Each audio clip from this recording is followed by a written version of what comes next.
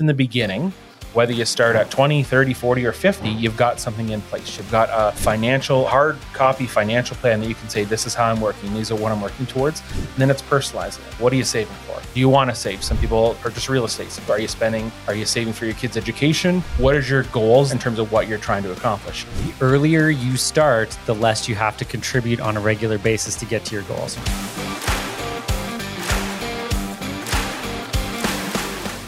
All right, everybody. So I've got my good friend, Dan Moloney, here with me in the studio.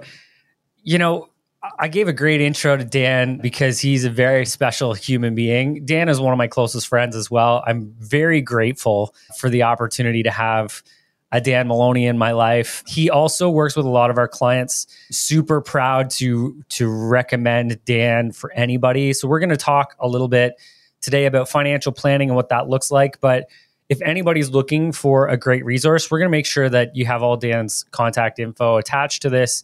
And also, I'll get him to share it at the end. But anyone who is looking for someone to help guide them with choosing investments, and we're going to talk about that a little bit, Dan is really someone that I trust with 100% for me. He's my financial advisor, and I also highly recommend him to my clients as well. And here's why, before I bring you in. The reason is that I feel like the financial planning industry is one on trust. And there's so many variables that are constantly moving inside the market that you can't really predict, right? Like the organizations, Dan's affiliated with Sun Life.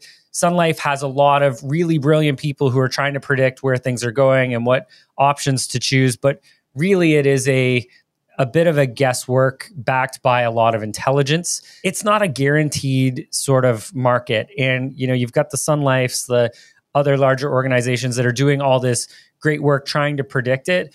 But ultimately, when it comes to a consumer standpoint or someone who wants to work with an investor, it's someone that you want to find that you trust and that 100% has your back and your best interests. And for me, and again, very highly recommend working with Dan. He is that person for me and for the clients that he works with. So anyway, happy to bring Dan in. Dan, I want to jump in here and maybe share a little bit of your story. So again, Dan and I have known each other since high school, sort of had a gap there in university where we went and did our own things, but reconnected because we have a similar sort of vision in helping support people. So Dan, give a little bit of background about how you started in your business, the time that you spent there, and a little bit about your story. Awesome. Thanks, Bob. Yeah, so born and raised here in Peterborough, and from there went to school and kind of got out of school, got out of Trent University here with a business degree, and then jumped kind of right into business. Been doing it now 16 years, which is fantastic and unbelievable all at the same time. Did you start in 2008 too? 7. 2007. Okay. Good on the math there. That's what great. A great time to start in the investment world in 2008. It was a little wicked, right into the deep end, but it worked out well. It taught me a lot, and obviously lots of quick learning because it wasn't really happy times, but a lot of recovery happened quickly. So it was nice to go through that. But yeah, so 16 years, obviously seeing a gamut of different things, products, ideas, companies in and out. And yeah, it's just been really wonderful. We've been able to build the business up significantly. We've got some staff. We've got a couple locations. It's fantastic to know that, we can give the support to people the right way. COVID kind of made us pivot a bit, probably similar to your business and a lot of other people's businesses in terms of more virtual, more e-sign, that kind of stuff. So it's allowed us to, again, help more people and kind of get the right products aligned for the right people and the right reasons. Yeah, and probably expand your service area as well? Yeah. So, before it, we were starting to get into some of the virtual appointments, Zoom, e-sign, but it really wasn't front and center probably for anyone up until COVID. And then there was a lot of driving. So I still do quite a bit of driving, get on the road, see the people. It's how it works. But there are a lot of people just comfortable with Zoom. Like, with your clients and your staff upstairs, they're jumping on these calls all the time, right? And it's just how we do business now. And some of it's great, some of it's convenient, some of it you do want to, get down and see in the whites of people's eyes. But other times it's a quick call, quick conversation, a couple of quick questions and some documents. And it can be very easy. It's nice to have that simplicity. And I think for the people, it gives them a little bit more of their time back. We do talk about, how they're doing and their kids and their grandkids and how work's going, but you're able to get down to business. And I think people enjoy that, where it's it's still a relationship, but yet you still get stuff done, and it can be very quick in 15, 20 minutes. I'm going to be honest, I actually like the Zoom meetings better. Not that, listen, I love spending time with people for sure. I just feel like our ability to impact more people, help more people is so much higher. And to your point, the savings, even people who, our office is located in Peterborough, you've got an office in Peterborough, the savings of time for people to get to our office and then park and then do whatever they need to do. It can be a lot. Man, even in the same town, the amount of time that's saved by jumping on a Zoom call, and you can still see their face and interact, which I think is pretty great. Yeah, it's not just emails, right? Not just phone calls back and forth, which can be way more personal. But yeah, it gives you that relationship still, and I think it's just the ease. And I think now with society being more comfortable with it, it allows us to jump into that, still retain those relationships and meet new people and still be able to have those good relationships going forward. For sure. Now, I did not bring you in here to talk about Zoom meetings and how we like those, but I do like them. Let's talk a little bit for our audience. Again, entrepreneurs who are either early infancy stage in their business or have got to the point where they're making good money, or even later on where we're even looking at selling the business at some point. Let's maybe look at the different stages of investing and what people should be thinking about now before it's really too late, right? And maybe if we think of the initial business owner who's got 10 plus years left, starting to accumulate some cash flow and some earnings in their business, what should we be thinking about as an entrepreneur on our retirement plan? Yeah, so a lot of it comes down to, we talk about this almost every time we chat, it's personalizing that plan. It's getting something in place that allows that business owner or business owners, if it's a couple or a team, to put something in place for the future. Whether it's, 2 or 3 years in the business, whether it's kind of mid-stage where they're, 40 to 50 trying to figure out what this looks like, getting the next generation involved, getting a key person involved, or like you said, the latter stage where they're getting ready to conform succession exit planning. It's a liquid document. So it's something that's always going to change, but at least in the beginning, whether you start at 20, 30, 40, or 50, you've got something in place. You've got a hard copy financial plan that you can say, this is how I'm working. These are what I'm working towards. And then it's personalizing it. So I always use the model with people. What are you saving for? Do you want to save? Some people purchase real estate. Some people want to save. Some people want to spend every penny they make. But the ones that want to save, are you saving for Saturday night? Are you saving for your kids' education? Are you saving so much you're going to change your family tree? What is your goals there in terms of what you're trying to accomplish? Your goals, I know very well, are very different from my goals. Just like girls out here, their goals are very different from our goals. So it's about sitting down with a professional, knowing that what can I do to make my future better? What can I do to make today better?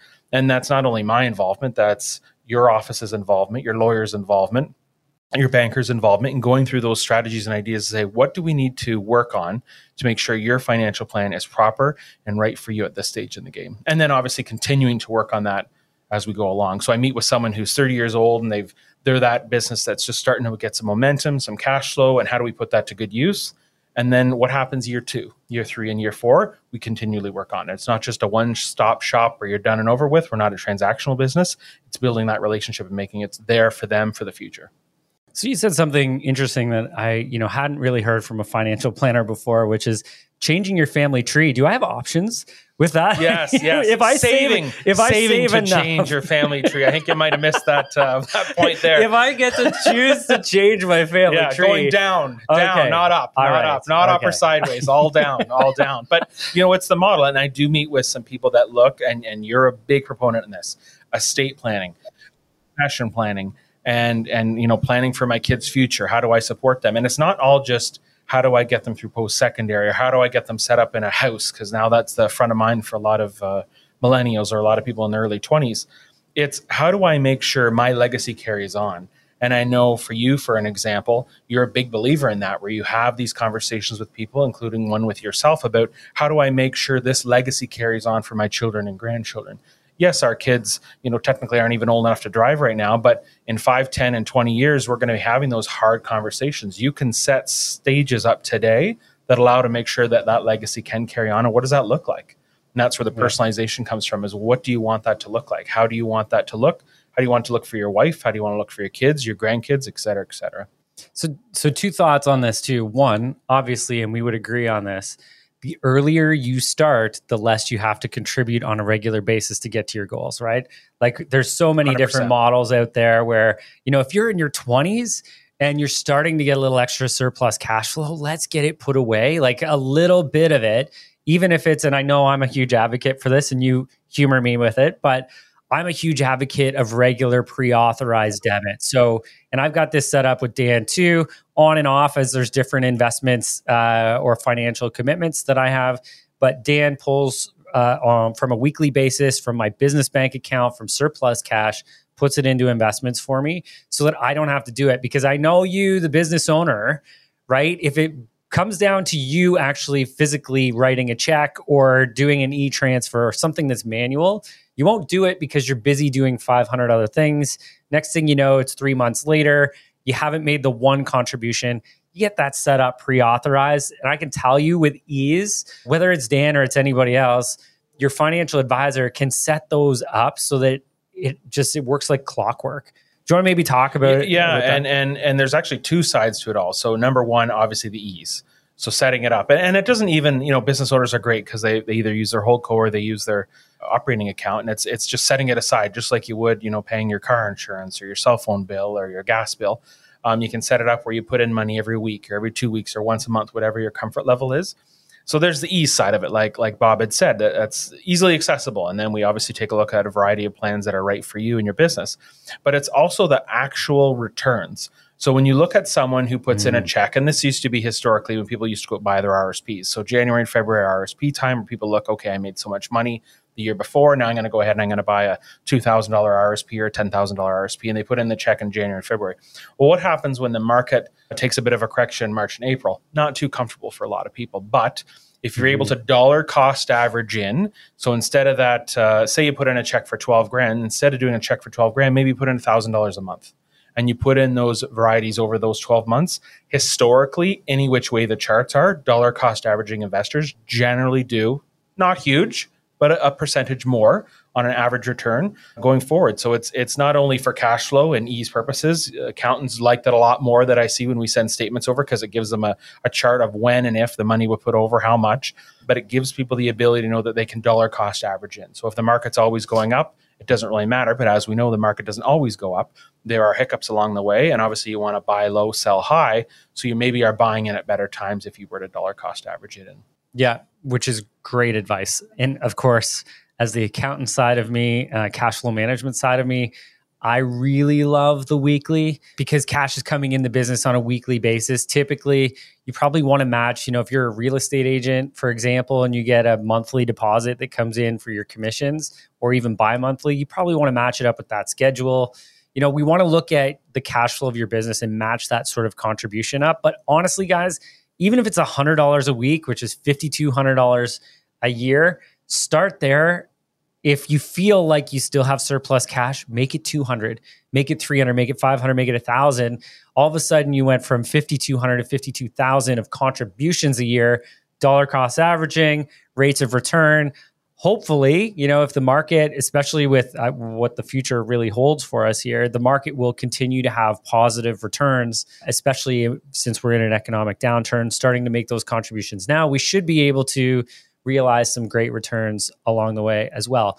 Now, I do want to make one note, and Dan sort of brought this up in passing. As a business owner, looking at the different stages of where you're at in your business, I just want everyone to just listen to this for a second.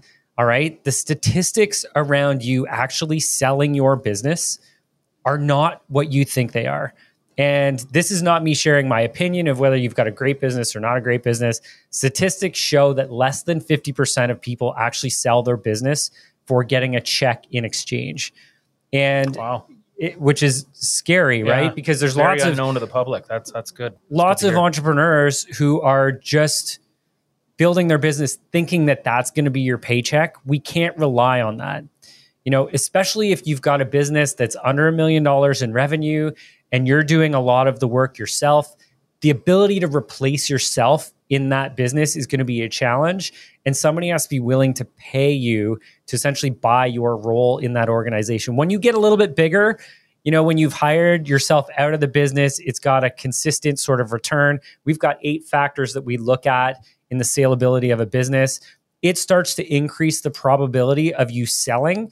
But what I want you to understand is we need to have, I don't like plan Bs, but this isn't even a plan B. This is a supplementary sort of focus for you as a business owner. You need to start planning to have some cash resources available for you for your retirement. So, Dan, if we've got a 30-year-old, let's say 30 to 40-year-old business owner who's just in the midst of starting to make good money in their business, they've got surplus cash flow.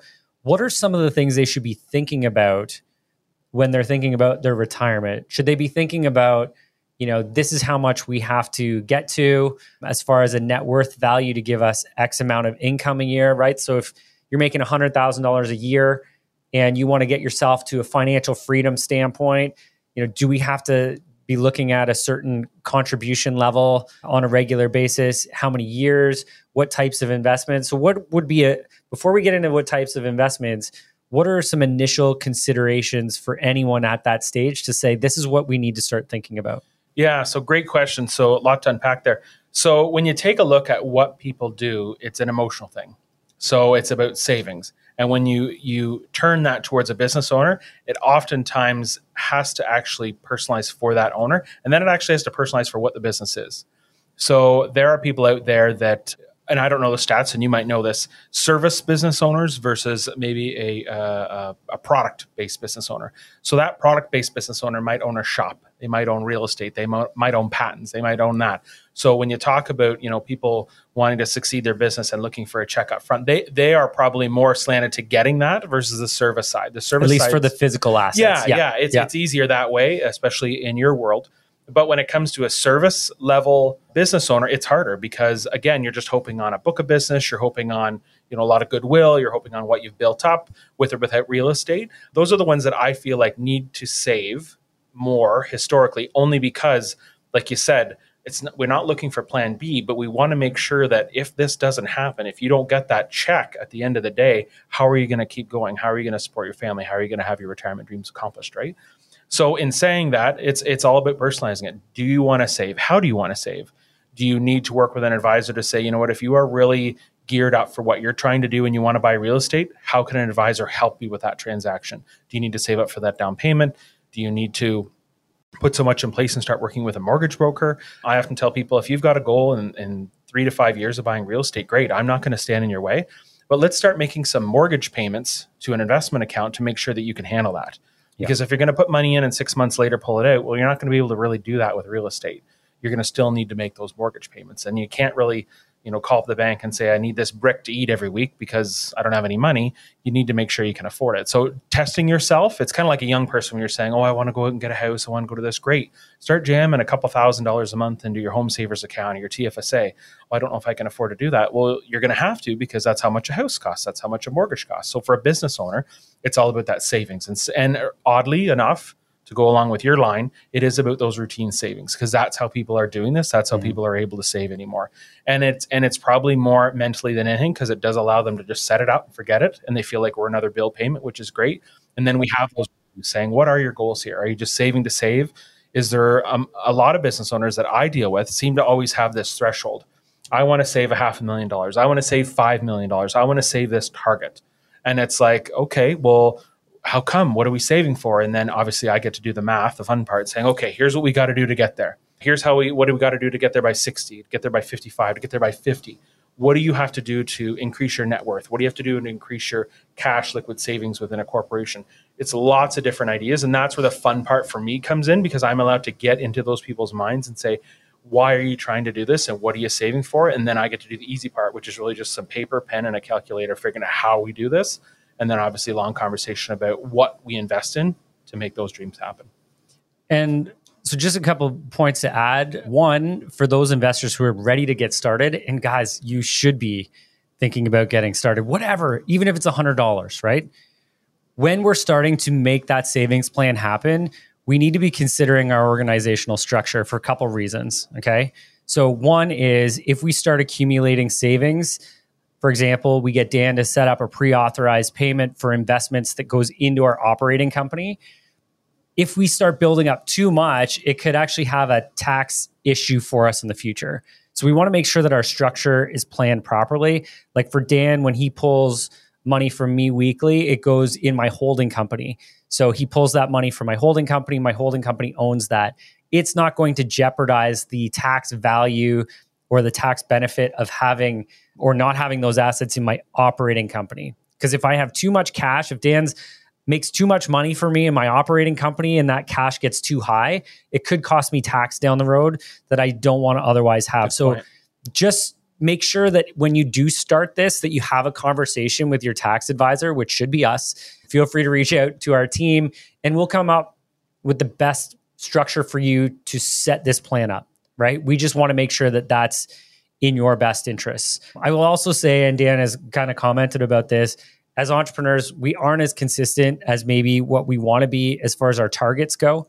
So is it savings for savings sake? Is it saving for real estate? I can tell you, I'm probably the most frustrating person that Dan works with in that case. We start to get some momentum.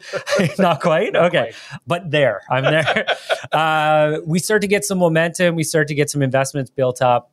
All of a sudden, opportunity arises, whether it's real estate. Like I remember when we bought the real estate that our office is in, I remember saying to Dan, hey, Dan, you've done some really great work here. We've got some great returns. We've accumulated a nice little amount. I'm going to take that all now and put it into a real estate investment. And he was very quickly like, absolutely. If that's what makes sense for you, this is how we get it to you. And I think I had it within 48 hours into my personal account. So not in my holding company account. But this is the power of it, right? That forced sort of savings plan that can be repurposed if an opportunity comes up. And, you know, again, when I talk about having a trusted advisor, someone that you know is out for your best interest, I know when I pull my investments from Dan, that's not necessarily helping his bottom line income, but without question, he was very focused on what's in the best interest for me and how we get that working towards building my future. And of course, we go back to ground one and we start building up again. But again, having that advisor who's going to have your best interest and be looking at what's best for you is really important as well. So, and the flexibility of being able to pull those payments out if they need to be repurposed is super valuable. And again, start that forced saving sort of plan now.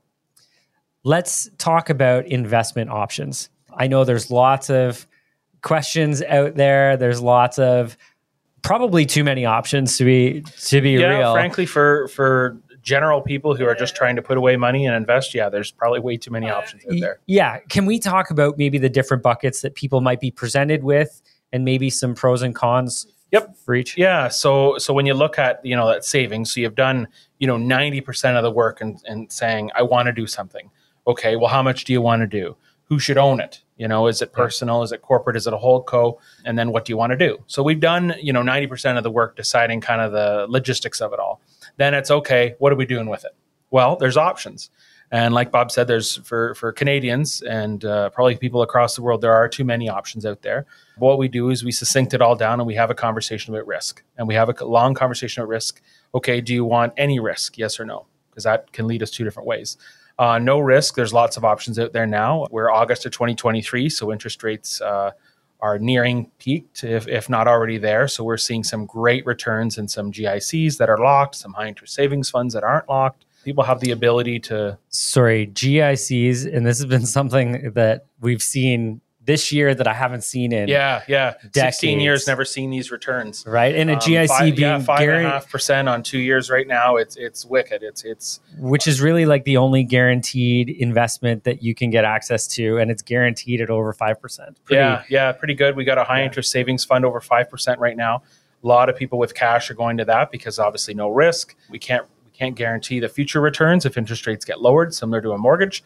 But it's one of those things where people can park their money. So that gives people the flexibility to know there's no risk. And then you look at something with maybe a moderate risk where we look at building certain portfolios for people that, if you're investing more longer term, you probably can afford to take some of that risk, some of that equity risk or stock. If you're more short term, you might look at more safe bonds, going more towards that cash. It all, again, and it's a bit of a cliche word, personalizing that portfolio. What makes sense for that person? Bob, sitting down with you, are you saving to buy another building here soon? Sure, in the next couple of years, great. That investment model that we put forward to you is going to look different than if you said, nope, I'm not touching this money for 20 years. This is for my retirement. I will never call you. I will always add money. I'll never do anything. Great. That investment model will look very different from the one who's saving to buy a house in the next couple of years. Yeah. So it's all about personalizing it, and we can go high risk. We can look at some really good equity funds that perform well. We can look at your pricing in terms of what you want to save. And then there's people that just want to take kind of more balanced, more middle of the road, where they have a combination of both, which is great. It really just comes down, and it comes back to working with a trusted advisor, whether it be a financial advisor, an accountant, a lawyer, whoever. You've got to have trust in that person that they're making the right decisions for you. People that, I've been doing this long enough, and you'll see it as well. There are people out there that are very in tune to their annual returns. They're very in tune to their financial plan. They're very in tune to their investments. But they're a very small portion.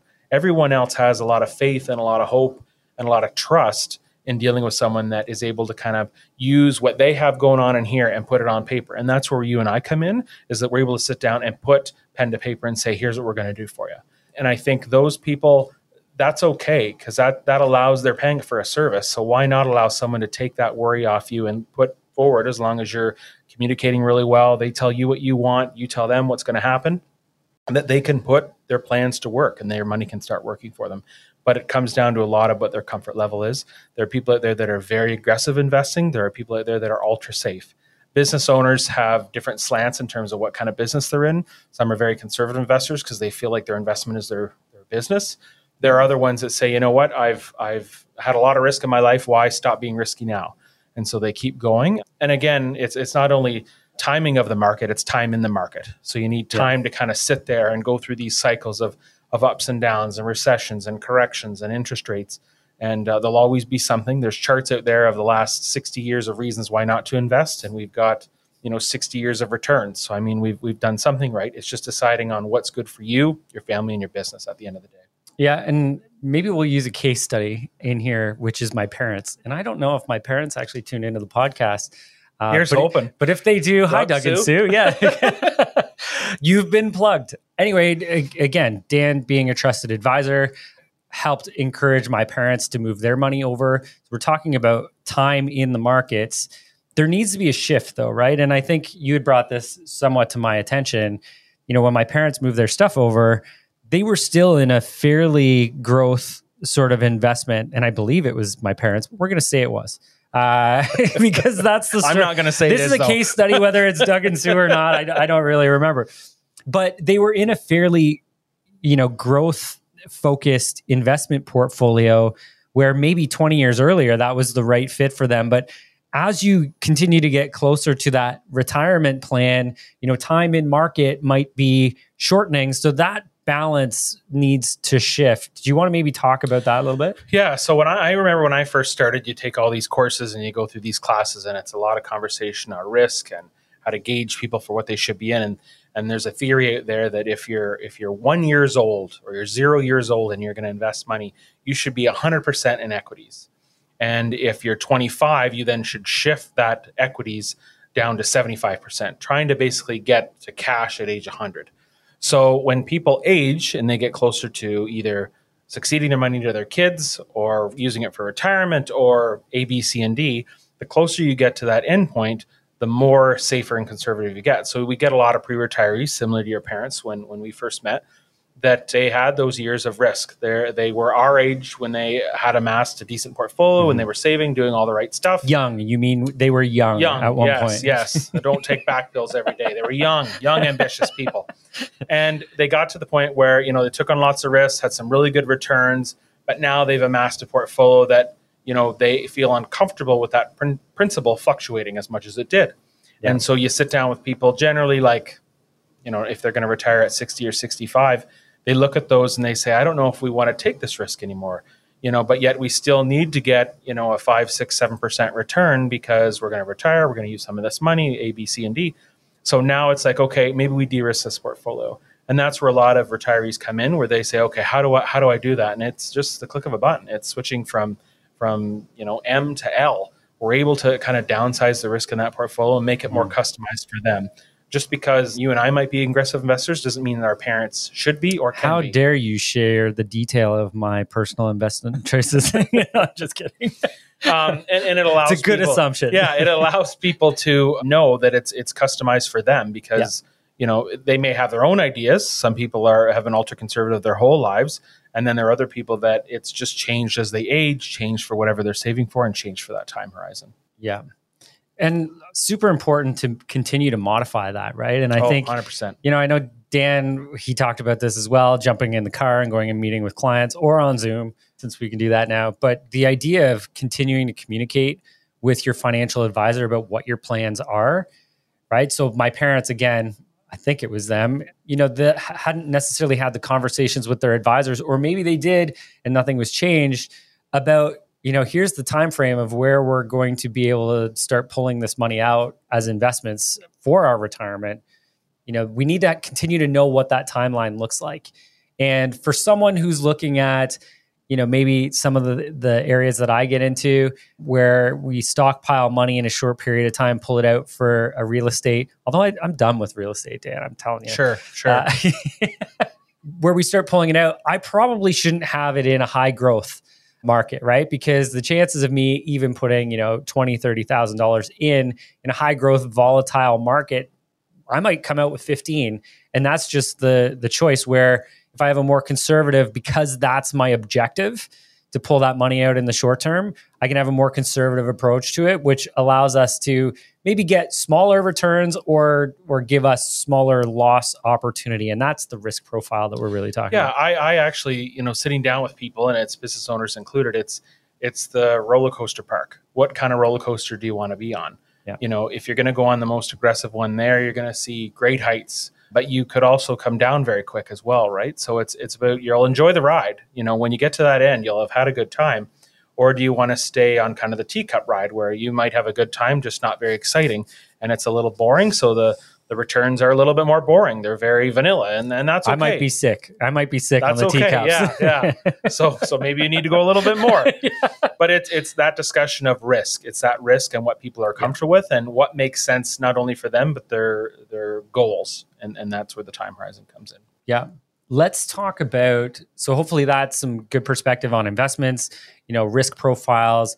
Let's talk a little bit about insurance for a minute.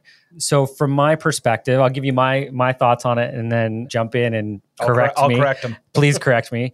But the idea with insurance is, especially for people who are younger, right, who haven't had the ability to build up that portfolio of investments or have that sort of security net, an insurance policy for me is more of an estate plan where we're looking at saying, okay, we don't necessarily have it now, but we want to guarantee for our family that they're at this particular level should something happen to me. So for example, my family has become accustomed to a certain lifestyle in the way things are right now. Something were to happen to me, I need to make sure that there's enough insurance there so that they can continue on that life. And my removal from existence is not having a negative financial impact, because what I don't want to have happen is if something were to happen to me, that my family has to essentially liquidate everything just to survive. So when I look at insurance, I look at it and saying, okay, maybe I haven't had the ability to accumulate enough yet to create a financial freedom, which I want to talk about in a few minutes, but that I have that safety net there should something happen, that they're protected. What's your approach to insurance and insurance planning? Yeah, so different avenues people can take with it, but you hit the nail on the head. When the worst time in a spouse's life comes, we're the only one with a check. We're the only one with a check. Everyone else has their hand out needing a bill payment, needing the mortgage paid. The funeral home needs to be paid. There's lots of different people there waiting for a bill to get paid. We're the only people coming with a check. And I think that gives someone like yourself, and not only business owners, but just people on a whole, a little bit of security. I was once a great client of mine, not too far from here. He recently got diagnosed a couple of years ago with a very severe case of leukemia. And he bought a great big policy before it happened, luckily. And he's still with us. Him and I had a long conversation. He said, I had to go through these treatments and they were awful, and he got sick and this and that and everything else. And he said, but you want to know one of the only things I didn't worry about was money. He said, because if I'm not here, they get that. And I confirmed, yet that was the case. It was a $700,000 policy. And he says, they get that, right? And I said, yeah, if you're not here, I'm paying that out, Rob. Like, this is what's going to happen. And he said, then that's one worry I don't have to think about when I'm sitting in that chair getting these infusions, when I'm going to doctor's appointments, when I'm being hospitalized, when I'm going through A, B, C, and D. I don't have to worry financially what's going to happen to my family. And I thought to myself, I've never thought about that. I always think of like, oh, here's what's going to happen. Not during that period of if you're sick before you pass, that worry, that concern, because then it's usually too late to get insurance, right? But this was the ability to know that you've given your family peace of mind where they can focus on what needs to be focused on right now. And hopefully it's recovery. And this gentleman, luckily, is still with us, that it's that recovery he can focus on, because if it wasn't, then it's another worry onto his plate and, catastrophe could happen. So when it comes to insurance, it's easy. What are you, again, it's similar to saving. What are you saving for? Mm-hmm. Are you buying insurance for yourself? Because there are products out there, disability, critical illness insurance. We can look at a participating whole life plan that can give you a dividend each year. Are you looking to just cover some debt for a spouse or for your kids, or just to make sure there's a legacy provided? We could look at term insurance. There's lots of options. It really comes down to people's preference in life. I have people that buy policies to donate to charity. I have people that buy policies to make sure their grandkids have something set up in life. I have people that buy stuff for their spouses. I have people that buy stuff for their ex-spouses because of court orders. The one thing that you had mentioned on earlier, just to speak to that, business owners and the succession and getting a check 50%. I think you said basically don't get that check up front.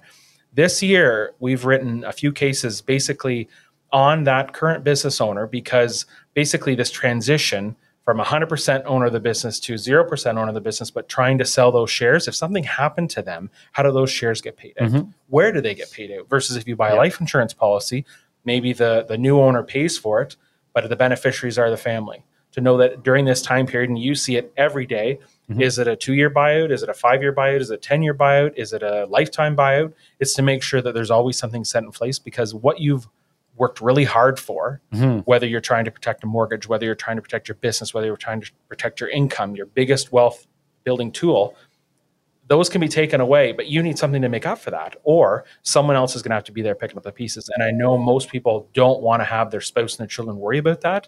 So they put something in place. And again, it comes down to personalize. What are you trying to insure? What are you trying to protect? What are you trying to do for the future? And that's where we generally get into some estate planning and some legacy planning. And then really for a lot of business owners, we can look at some passive income options with a dividend policy. We can look at some really great stuff, and knowing their business will always have protection in it for a key person, someone that's working in the business today. There's some really good stuff out there, and it's about just sitting down again, talking your goals, what's important, what are you trying to do here, and go through the full plan. And luckily, when we do sit down with new people, or people that haven't worked with someone in the past, we put together a full plan. So it talks about the insurance model. It talks about how to save. It talks about corporate savings. It talks about how we're working with the business. Do you have an accountant in place and their team that are going to help you? Do you have a lawyer you're working with? And just going through the whole gamut, because we need to make sure all the bases are covered, because that's what they trust us to do, is make sure them and their business and their family are 100%. And I really like the idea of using insurance for different purposes, like on a succession plan. That's a great value add conversation, right? To make sure that if a vendor take back sort of situation, which I'm kind of reading into, a vendor take back sort of situation where they're not getting money up front, sort of guarantees the family that they will be paid. Love that idea, right? That's a pretty creative way to guarantee the eventual payout for that policy. So that's fantastic. And it was an old expression that I always remember, and it's you pay 1% to cover 100% of the problem. So then there's no risk. There's no risk. There's no concern. There's no nothing. You're either going to get paid out your shares, terrific, or something happens, there's going to be a payout from the insurance company. Yeah. No, that's great. Now, turning away from succession planning for a moment, if someone were to be thinking, okay, great, you've got me thinking now, we want to talk about insurance planning, estate planning for our family, when is the best time for people to invest in insurance? Right now. Exactly. Right now. So call me right away, quick. No, but it's true, right? And it's obviously the younger you are, the rates are lower. So that's a big benefit. But it's also, as life changes, we can adapt to that. So, I mean, you buy something today, and I've got people all the time saying, geez, I wish I would have done this. Even with investments, really, I wish I would have done this 5 or 10 years ago. And it's like, well, maybe you weren't at that stage to do it. But if you're at the stage now to even have a conversation, there's stuff out there that you can buy that people don't even understand how cheap it can be. And you can put good stuff in front for your family tomorrow. Like we can get stuff set up very quickly. It's really just about making sure you're ready to make that step, ready to make that commitment. And what does it look like for you? Yeah. There's no pressure. It's sitting down, going through a full-fledged plan. I come back to you with some recommendations and you decide to go from there. Yeah. It can be very quick. And I would say too, we acquired a company back in the fall last year. One of the things of acquiring businesses is if you don't have the cash to be able to fund that sort of purchase, you're borrowing money.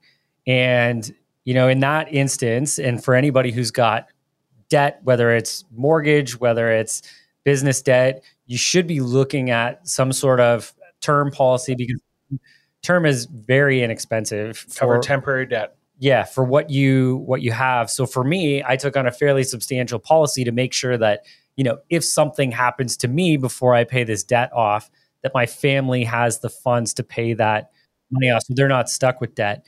And I think of this a lot with estate planning for business owners. We take on so much risk. And I love actually the perspective of your client who was going through the leukemia treatment, where he was like, there was so much in my mind that I have to worry about, like us in business and risk and economic crisis and interest rates and everything. But the one thing that's taken care of, should something happen to us, and our ability to continue to manage all of that risk, if something happens to us, my family's taken care of. 1,000%.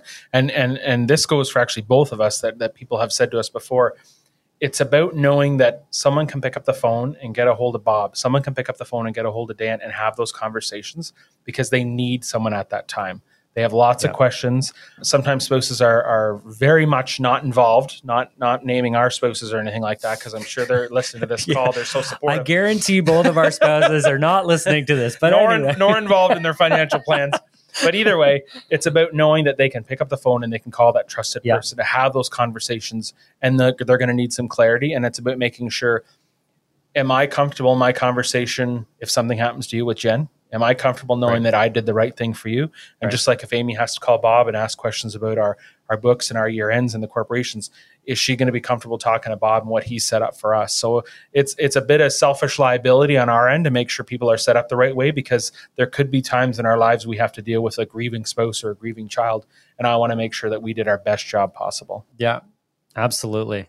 Guys, there's so much in here that I want you to take away. And I'm hopeful Dan will continue to come back and join me. Always. But I do want to talk, like you've brought up some ideas of some creative sort of policies. And I know just recently we were approached with maybe an opportunity with a charitable organization to make a fairly substantial contribution to them. And normally that wouldn't necessarily be something based on where I'm at in my life and in my business right now to consider, but it was a very interesting opportunity. And I got to tell you, the first person I called to say, hey, are there any creative ways that we could come up with a plan to financially get people what they want and also do it in a fairly economic way, And I reached out to Dan, and he had a list of ideas and options to help support that sort of initiative. So, whether it's insurance, whether it's investments, again, having those conversations with those trusted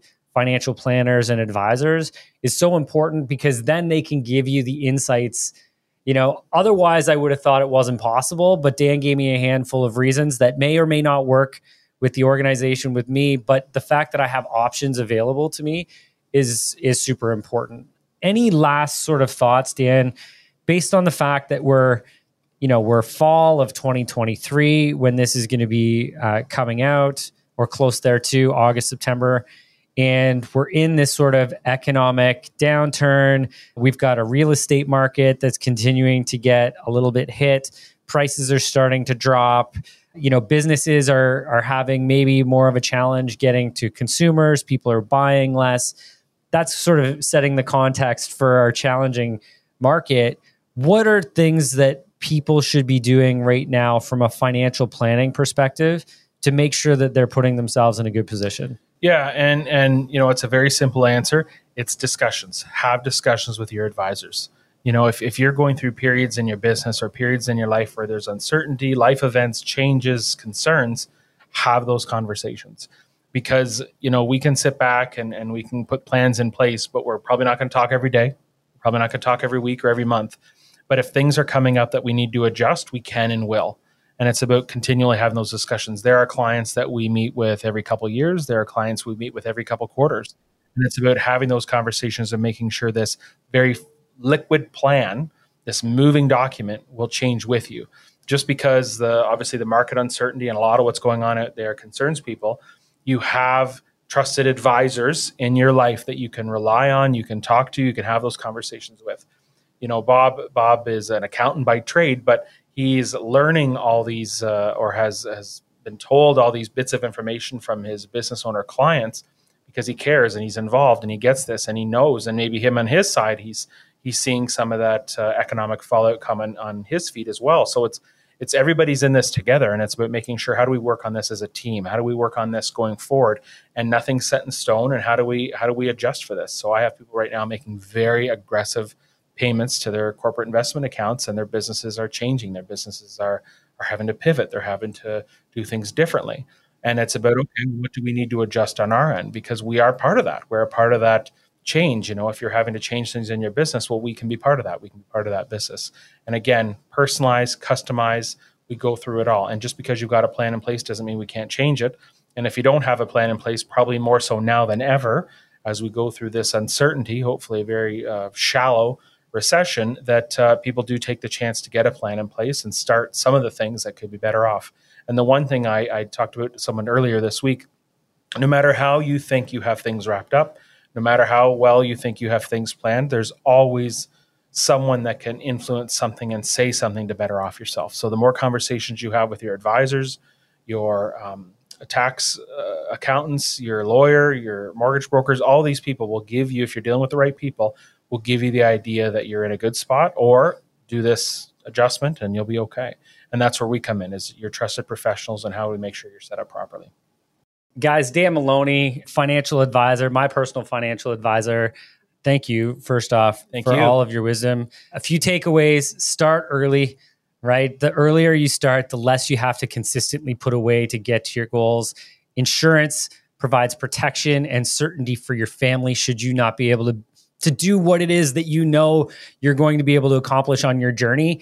If something were to happen to you, insurance will help achieve that goal even without you there, to put your family in a position where you want them to be, that's financially secure. Dan Moloney, how do people get a hold of you if they want to reach out to you? Yeah, call, text, or email. We've got, I'm sure Bob will pass along our details here after all this is done. But yeah, just reach out and we'll have a conversation, book a time, whether it's in person or virtual. We're good either way. And it's about having those conversations and just getting pen to paper and seeing what that looks like and what we can do to help. Guys, Dan Moloney's contact info will be around this podcast, above, below, wherever it is, depending on the platform. We'll make sure that you have access to that. Dan, my friend, thank you one more time. Guys, this has been the Wealthy Entrepreneur Podcast. Super excited to have you here. If you liked this episode, make sure you give a like, throw a comment in there. Even if you're thinking that there's more financial planning topics that you would like to hear from us about, make sure you drop that in the comments. We will make sure that we bring Dan back. Dan is always one of my very dear friends, always a very engaging presenter. Make sure you're following us. Share this out. If you have somebody that you feel could benefit from some of the information in here, share this out. We want to make sure that we're impacting as many people as we possibly can as we help them achieve financial freedom. Thanks, guys, and we'll catch you next time.